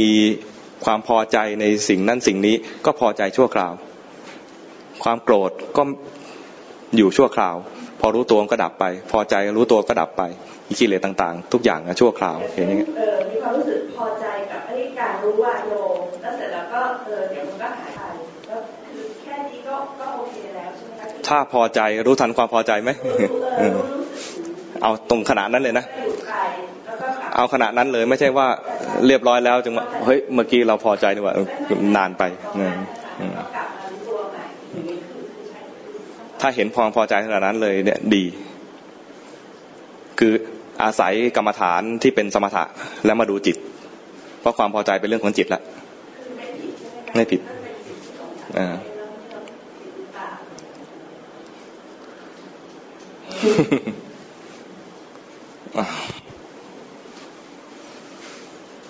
แต่ถ้าให้ดูละเอียดก็ต้องถามคนที่เขาตรวจกันบ้านได้แบบ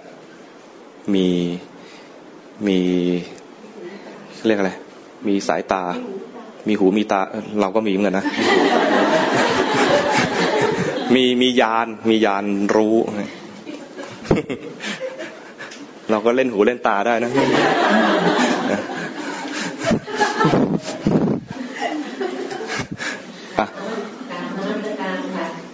เกิดความสงสัยนะคะหลวงพ่อว่าระหว่างนิ่งเฉยๆกับอุเบกขานะคะมีความเหมือนและต่างยังไงนะ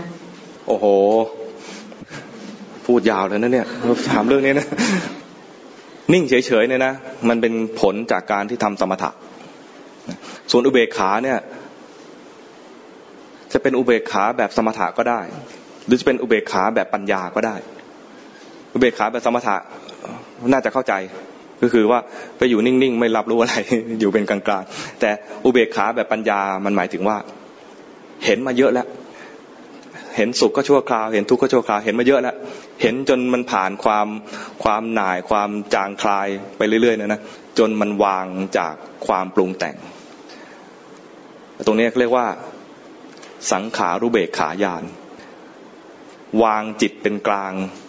อุเบกขาจากความปรุงแต่งต่างๆเพราะเห็นมาเยอะแล้วเห็นมันจนไม่เผลอไปยินดีไม่เผลอไปยินร้ายอะไรก็มาแล้วเป็นกลางซึ่งตัวนี้ต้องผ่านการเห็นเยอะๆจนจิตมันมีความเข้มแข็งมันไม่ใช่แบบว่าเพราะไม่รู้จึงเฉยนะแต่เห็นมาบ่อยๆแล้วเห็นอีกก็เฉยๆเพราะว่ารู้ว่าเดี๋ยวก็หายไปเดี๋ยวก็ดับไปไม่ได้ไปคิดอยากจะไปยึดมาเป็นอะไรสักอย่างเลยเพราะเห็นแล้วว่าเดี๋ยวมันก็ไปตรงนี้เรียกว่าความเฉยนี้เรียกว่าเฉยแบบมีปัญญานั้นอุเบกขาเนี่ยนะเป็นองค์ประกอบอยู่ในธรรมหลายหมวดมากอยู่ในพรหมวิหาร4ก็มีพรหมวิหาร4ที่เป็นอุเบกขาเนี่ยเป็นอุเบกขาแบบปัญญาเหมือนกันอุเบกขาในญาณ16ก็เป็นอุเบกขาแบบปัญญาแต่อุเบกขาแบบที่เป็นไม่ใช่ปัญญาแล้วก็ไม่ใช่สมถะอะไรก็แค่ความรู้สึกเฉยๆมันไม่ได้บอกว่าเป็นสมถะหรือวิปัสสนาไม่ได้บอกว่าเป็นปัญญาหรือเปล่ามันเป็นความรู้สึกเฉยๆคือไม่สุขแล้วก็ไม่ทุกข์มันคือเฉย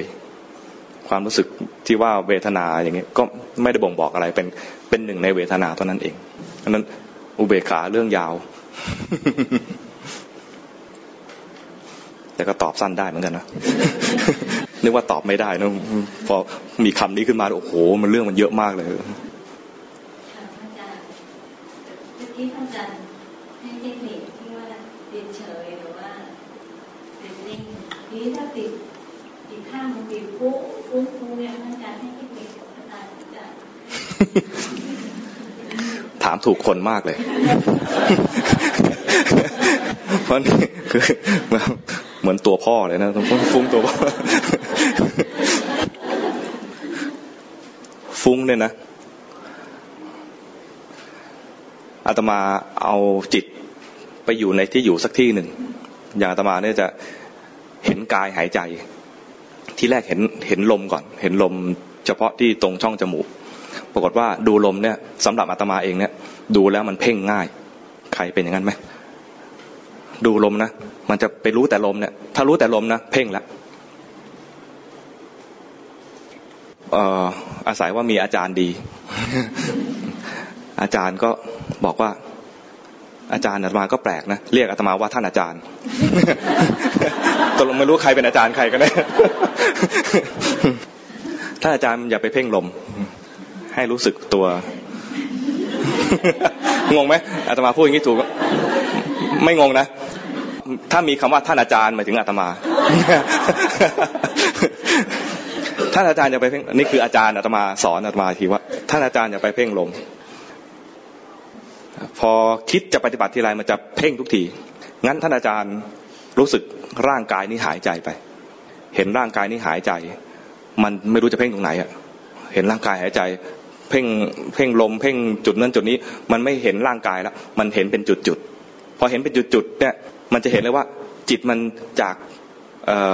กว้างๆจิตจากกว้างๆมันจะหุบมาจุดใดจุดหนึ่งถ้ามาจมูกก็รวบมาถ้ามาท้องก็รวบมาที่ท้องแต่มาฝึกมาหลายแบบ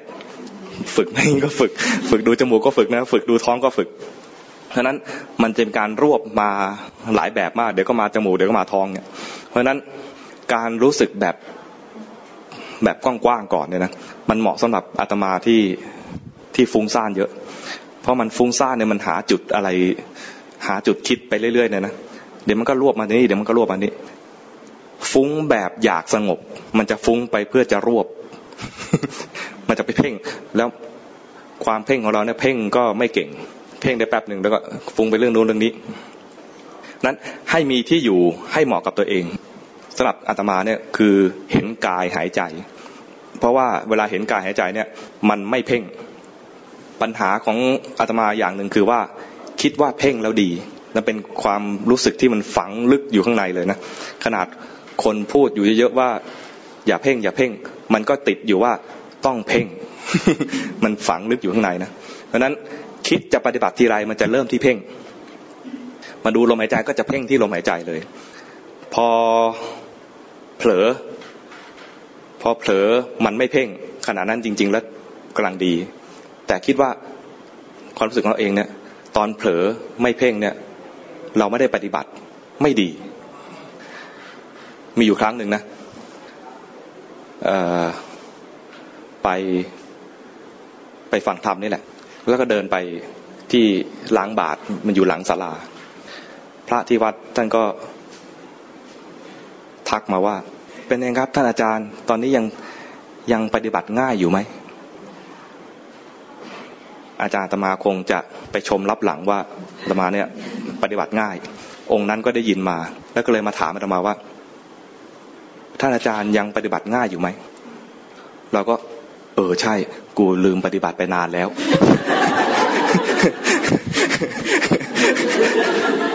ขอบคุณมาก ที่เตือนเราเดี๋ยวเราจะไปเข้าหาอาจารย์เนี่ยแล้วโอ้โหถ้าไม่เตือนมานะกูไม่ได้ภาวนาไปโชว์เลยเดี๋ยวโอเคเดี๋ยวผมจะภาวนาขอบคุณมากผมลืมภาวนาไปนานแล้วขอบคุณครับขอบคุณครับเริ่มภาวนาคือเพ่งเลยและคิดว่าดีรู้ตัวเดินรู้ตัวแบบแข็งๆเดินรู้ตัวแต่คิดว่าดีพอเข้าไปปุ๊บอาจารย์ทักเลยท่านอาจารย์ครับผิดแล้วผิดอะไรกำลังทำอยู่นึกเถียงในใจนะผิดเลย อะไรวะตอนเราทำหาว่าผิดตอนเราฟุ้งซ่านไม่ทักเลยสักคำเพราะฟุ้งไปบ้างรู้บ้างฟุ้งไปบ้างรู้บ้างจิตมันเป็นธรรมชาติจิตขี้ฟุ้งให้มันฟุ้งไปรู้บ้างนิดหน่อยไม่เป็นไรฟุ้งมากรู้นิดนึงก็ยังดีแต่จิตเป็นธรรมชาติไม่แทรกแซง ถ้าแทรกแซงอายุไม่ถึง100 ปีใช่ไหม เราไม่แทรกแซงพอไม่แทรกแซงจิตมันก็แสดงความจริงธรรมชาติของเราคือฟุ้งซ่านก็ฟุ้งไปอย่างเนี้ยครูบาอาจารย์จะบอกว่าดีเป็นธรรมชาติดีแต่ถ้าเฮ้ยกูต้องเป็นนักปฏิบัติก็เพ่งเข้ามาเลยไอ้ตอนเนี้ยนะไม่ดีเลยครูบาอาจารย์เห็นทีไรนะทนไม่ได้แล้วทักทุกทีเพ่งไปแล้วครับแข็งไปแล้วครับรวบแล้วครับแล้วแต่ภาษาแต่ละครั้งที่เจอนะท่านอาจารย์ครับเพ่งไปแล้วครับรวบแล้วครับเป็นอย่างนี้ทุกทีที่คิดปฏิบัตินะกว่าจะล้างสมองกว่าจะล้างความเชื่อผิดๆอันนี้ได้นะนานเลยทักอยู่หลายครั้งทักอยู่นานเลยไม่ใช่ว่าไม่ใช่เป็นหลักสัปดาห์นะเป็นเดือนเป็นปีมาทีไรก็ทักอย่างเงี้ยมาทีไรก็ทักเงี้ยตั้งนานนั้นถ้าฟุ้งซ่านปล่อยให้ฟุ้งซ่านไปเพียงแต่ว่าให้มีที่อยู่ที่ว่าเนี่ยไม่ใช่อยู่เพื่อที่จะอยู่ตรงนี้ด้วย อยู่เพื่อจะรู้ว่ามันฟุ้งเป็นยังไงเพราะนั้นเวลาอาตมาสอนโยมเรื่องที่อยู่เนี่ยนะจะบอกว่าที่อยู่นี่สำคัญนะเพราะว่าทำให้รู้ว่าความฟุ้งซ่านเป็นยังไงความเผลอเป็นยังไงแต่อย่าให้มันสำคัญจนขนาดที่ว่าห้ามเผลออาตมาจะบอกอีกคำหนึ่งว่าจะว่าสำคัญก็ไม่สำคัญจะว่าไม่สำคัญก็สำคัญงงไหมเนี่ยภาษาคนฟุ้งซ่านจะเป็นอย่างเงี้ย คือจะว่าสำคัญก็ไม่สำคัญคือไม่สำคัญขนาดที่ว่าห้ามเผลอเห็นกายหายใจก็เห็นไปนะแต่ไม่สำคัญขนาดว่าห้ามเผลอให้เผลอได้จะว่าไม่สำคัญก็สำคัญก็คือว่ามันสำคัญนะมันต้องมาเริ่มต้นตรงนี้นะถ้าไม่เริ่มต้นตรงนี้มันไม่เริ่มการเรียนรู้มันไม่มีการรู้ว่าความเผลอเป็นยังไงเพราะว่าไม่มีตัวที่อยู่นั้นมาเปรียบเทียบพอเห็นกายหายใจแล้วมันเผลอไปมันรู้ว่าเผลอเพราะว่ามันไม่ได้ดูกายแล้วแต่ถ้าไม่มีที่อยู่นี่มาเทียบเลยนะเดี๋ยวก็รู้นู่นเดี๋ยวก็รู้นี่รู้ไปเรื่อยนะแล้วคิดว่ารู้นี่ใช่ไม่ได้เลยถ้ารู้นู่นรู้นี่แล้วรู้ว่าฟุ้งแล้วไม่กลับมาก็ยังไม่มีการเรียนรู้ครั้งใหม่เกิดขึ้นเพราะฉะนั้นกลับมาเพื่อเรียนใหม่กลับมาเพื่อเรียนใหม่เท่านั้นเองไม่ต้องไปเฮ้ยอย่าเผลอนะอย่าเผลอนะนี่เกิดมีการบังคับกดข่มแล้วมีการแทรกแซงเข้ามาแล้วใช้ไม่ได้หรือเป็นการปรับแต่งให้มันดูดีทำตัวให้นิ่มนวลทำอะไรให้ดูเป็นนักปฏิบัติดูเรียบร้อยเกินเหตุอย่างเงี้ยนะอย่างนี้เป็นกบแบบเมื่อวานอ่ะกบผ่านเกาหลีมาอย่างนี้ใช้ไม่ได้อีกเข้าใจไหมเพราะฉะนั้นอย่าไปแทรกแซงอย่าไปตกแต่งตัวเองให้ดูดีเกินเหตุเป็นยังไงก็ว่าไปตามตรงรู้ซื่ออาตมาชอบคำนี้นะรู้ซื่อรู้ไปตามตรงมันไปตรงกับคำบาลียะถาภูตะญาณทัสสนะรู้ไปตามตรงถ้าเรายอมรู้ตามตรงได้จะได้ญาณตัวนี้คือยะถาภูตะญาณทัสสนะแต่ถ้ายอมไม่ได้ต้องปรับแต่งให้ดูดีก่อนต้องสงบก่อนจึงดูอย่างนี้ไม่เกิดญาณตัวนี้ ฟุ้งซ่านมีอยู่จริงให้รู้ไปตามจริงอย่างนี้ จะถามเหรอ เรื่องของการจัดการร้านดีถ้าจะมีคำถามขอให้เป็นคำถามง่ายๆคำถามสุดง่ายๆด้วยง่ายๆด้วยมีไหมเอาละคนนั้นยกมือก่อนนะคะข้ามไป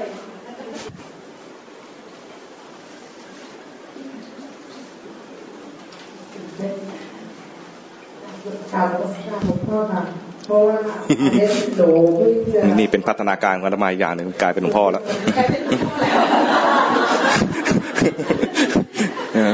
และพัฒนาแล้วเป็นครั้งแรกลดระดับ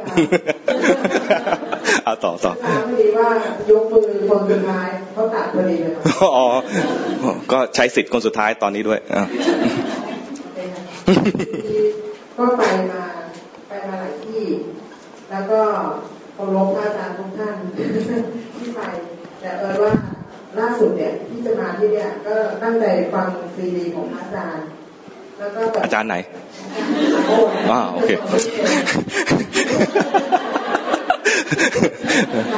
ก็เลยเข้าใจว่าส่วนบนนั่งสมาธิเขาบอกว่ามาผ่านมาหลายอาจารย์แล้วก็เคารพทุกองค์เลยไง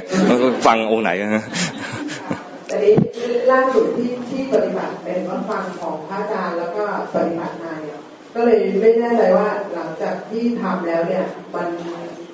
น มันใช่นั่งสมาธิแล้วก็ทำสมถะแล้วก็หมายถึงว่าเราจะเดินวิปัสสนาค่ะว่าตรงนี้เราทำมันถูกจริตกับเราแล้วมันใช่หรือเปล่าวิธีประเมินตัวเองถ้าถามว่าถึงขั้นถูกจริตหรือเปล่าเนี่ยเราแยกออกได้ไหมว่าเราเป็นคนช่างคิดหรือว่าเป็นคนทำสมาธิได้ง่ายถ้าทำสมาธิได้ง่ายก็ทำสมาธิไปก่อนทำแล้วไม่ค่อยฟุ้งซ่านนะทำแล้วเข้าสมาธิได้ง่ายนะก็ไปทำจิตให้มันมีคุณภาพขึ้นมาก่อนด้วยการผ่านจากสมาธินั้นแต่ให้ฝึกสมาธิ2แบบนะสมาธิที่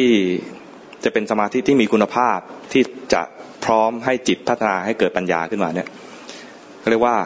ลักขณูปนิชฌานลักขณูปนิชฌานเนี่ยไม่ใช่สมาธิที่ไปเพ่งจุดเดียวในอยู่จุดเดียวเป็นสมาธิที่เราไม่ค่อยคุ้นเวลาเราอยากจะให้มันสงบทีไรเนี่ยนะเราจะหาอารมณ์อะไรสักอย่างหนึ่งเป็นจุดให้จิตไปจับแต่ถ้ามันไม่ไปไหนมันไม่ฟุ้งซ่านก็เรียกว่าได้เกิดสมาธิอย่างนั้นเรียกว่าจิตไปเพ่งอารมณ์ไปอยู่กับอารมณ์มีศัพท์ภาษาบาลีเรียกว่าอารัมมณูปนิชฌานทำอารัมมณูปนิชฌานเนี่ยยังได้แค่สมถะแล้วยังไม่ขึ้นไปสู่ปัญญาต้องหัดทำสมาธิอีกตัวหนึ่งเรียกว่าสมาธิที่เป็นลักขณูปนิชฌานไม่ได้เพ่งที่ตัวอารมณ์แต่เพ่งที่ลักษณะคำว่าเพ่งลักษณะเนี่ยก็จะกลายเป็นอาจจะงงกับคำว่าเพ่งแล้วกลายเป็นเพ่งอีกนะยิ่งท่านพูดคำนี้ขึ้นมาเนี่ยเพราะว่าคนจะทำสมาธิทีไรก็จะไปเพ่งท่านบอกว่าอย่าไปเพ่งเฉพาะอารมณ์นะให้เพ่งที่ลักษณะคนก็งงว่าลักษณะเพ่งยังไง ลักษณะเพ่งยังไงคือไม่ต้องไปสนใจอารมณ์มันจะเหมาะตรงคืออาตมาไม่ได้ผ่านไม่ได้เก่งด้านสมถะจึงไม่ได้ทำสมาธิตัวนี้โดยการผ่านมาทางฌานถ้าคนทำฌานเก่งๆเนี่ยฌานขั้นที่2เนี่ยครูบาอาจารย์บอกว่ามันจะมีตัวรู้เด่นขึ้นมาตัวรู้นั้นน่ะคือเอามาใช้ในการทำสมาธิตัวนี้ได้แต่อาตมาเนี่ยเนื่องจากเป็นพระฟุ้งซ่าน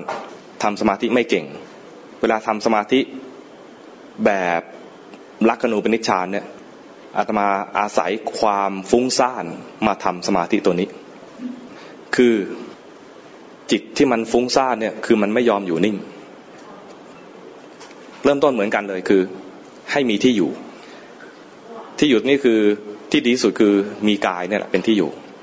แล้วพอเผลอปกติเผลอปุ๊บเราจะไปสนใจอารมณ์เลยทันทีสนใจคนนี้ก็จะหาคนนี้เลยสนใจคนนี้จะหาคนนี้เลยมันมีการเดินทางไปเรียบร้อยแล้วไปเสวยอารมณ์เรียบร้อยแล้วถ้าไปเห็นอันนั้นแล้วเกิดกิเลสแล้วรู้ทันกิเลสเรียกว่าได้แค่สติแต่ขณะที่มีกิเลสแล้วรู้ทันแล้วก็กลับมาเริ่มต้นใหม่มีกิเลสรู้ทันกลับมาเริ่มต้นใหม่เนี่ยนะการเผลอครั้งต่อไปจะครั้งไหนก็ไม่รู้จะมีสักครั้งหนึ่งที่มันเผลอเนี่ยมันไม่ทันไปถึงอารมณ์ มันมีการเคลื่อนเราเห็นการเคลื่อนในนี้ก่อนนะตอนเห็นการเคลื่อนเนี่ยเราได้ทำสมาธิตัวที่ว่าเป็นลักขณูปนิชฌานนี้แล้วคือมันไปรู้ตัวจิตมันไม่ใช่รู้อารมณ์เข้าใจไหมตอนรู้ตัวจิตที่มันเคลื่อนเนี่ยมันรู้ที่จิตพอดีแล้วความที่เป็นคนที่ทำสมาธิไม่เก่งมันก็ทำได้แวบๆ มันจะเห็นเลยว่าสมาธิก็แป๊บๆชั่วคราว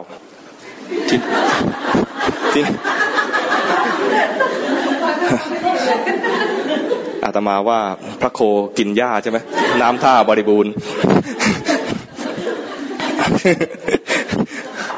นี่นะ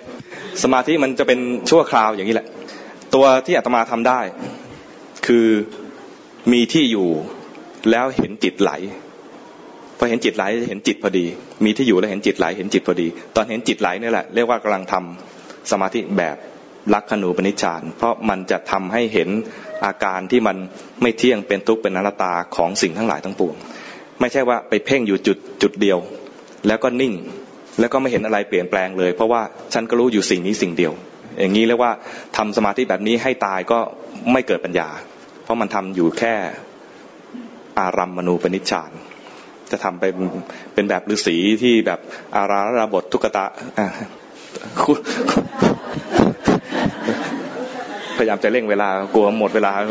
ลิ้นรัวเลยนั่นแหละอาราธนาบทอุทกดาบทนั้นเวลาทำนะทำได้ถ้าทำอารามณูปนิชฌานก็ทำได้ทำไปนะแต่ถ้าทำแล้วเนี่ยอย่าพอใจแค่นั้นให้มาฝึกตัวที่เป็นลักขณูปนิชฌานอันนี้ด้วยให้รู้ว่าสมาธิมี2แบบนะแค่อารามณูปนิชฌานไม่พาเราเกิดปัญญานะแล้วก็เลยแยกขันธ์ด้วยค่ะอันนี้ถ้าทำสมาธินั้นแล้วยังไม่รู้จะไปทำอะไรต่อให้มาพิจารณากายดูกายไปคนที่ทำสมาธิได้ดีเวลาดูกายเนี่ยจะแยกธาตุแยกขันธ์ได้หรือบางทีก็อาจจะเห็นเป็นอสุภะเห็นร่างกายนี่เน่าเปื่อยผุพังไปนะจนมันสลายไปเลยจากเป็นโครงกระดูกเป็นกองขี้เถ้าจนสลายไปเนี่ยพอสลายไปแล้วมันไม่รู้จะไปไหนแล้วก็กลับมาดูจิตอย่างเงี้ยเรียกว่าเห็นกายสลายไปแล้วกลับมาสู่จิตแต่ถ้าคนอื่นทำไม่ได้นะให้ดูจิตเลยพอจุดปลายทางคือมาดูจิตนี่แหละเพราะดูกายเรียบร้อยนะก็กลับมาดูจิตอยู่ดีแต่คนดูกายจนกายสลายไปเนี่ยจะมีข้อดีตรงที่ว่าเวลามีจิตตั้งมั่นขึ้นมาแล้วมันจะมีกำลังอยู่ได้นานมันไม่เป็นแวบๆไม่เป็นกระสือแบบอาตมาอาตมาเป็นกระสือไม่ได้ต้องเป็นกระหังใช่ไหม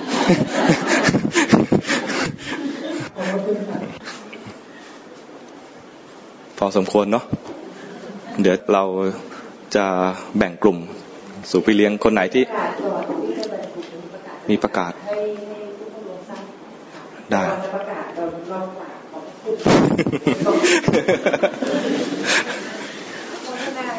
สาธุ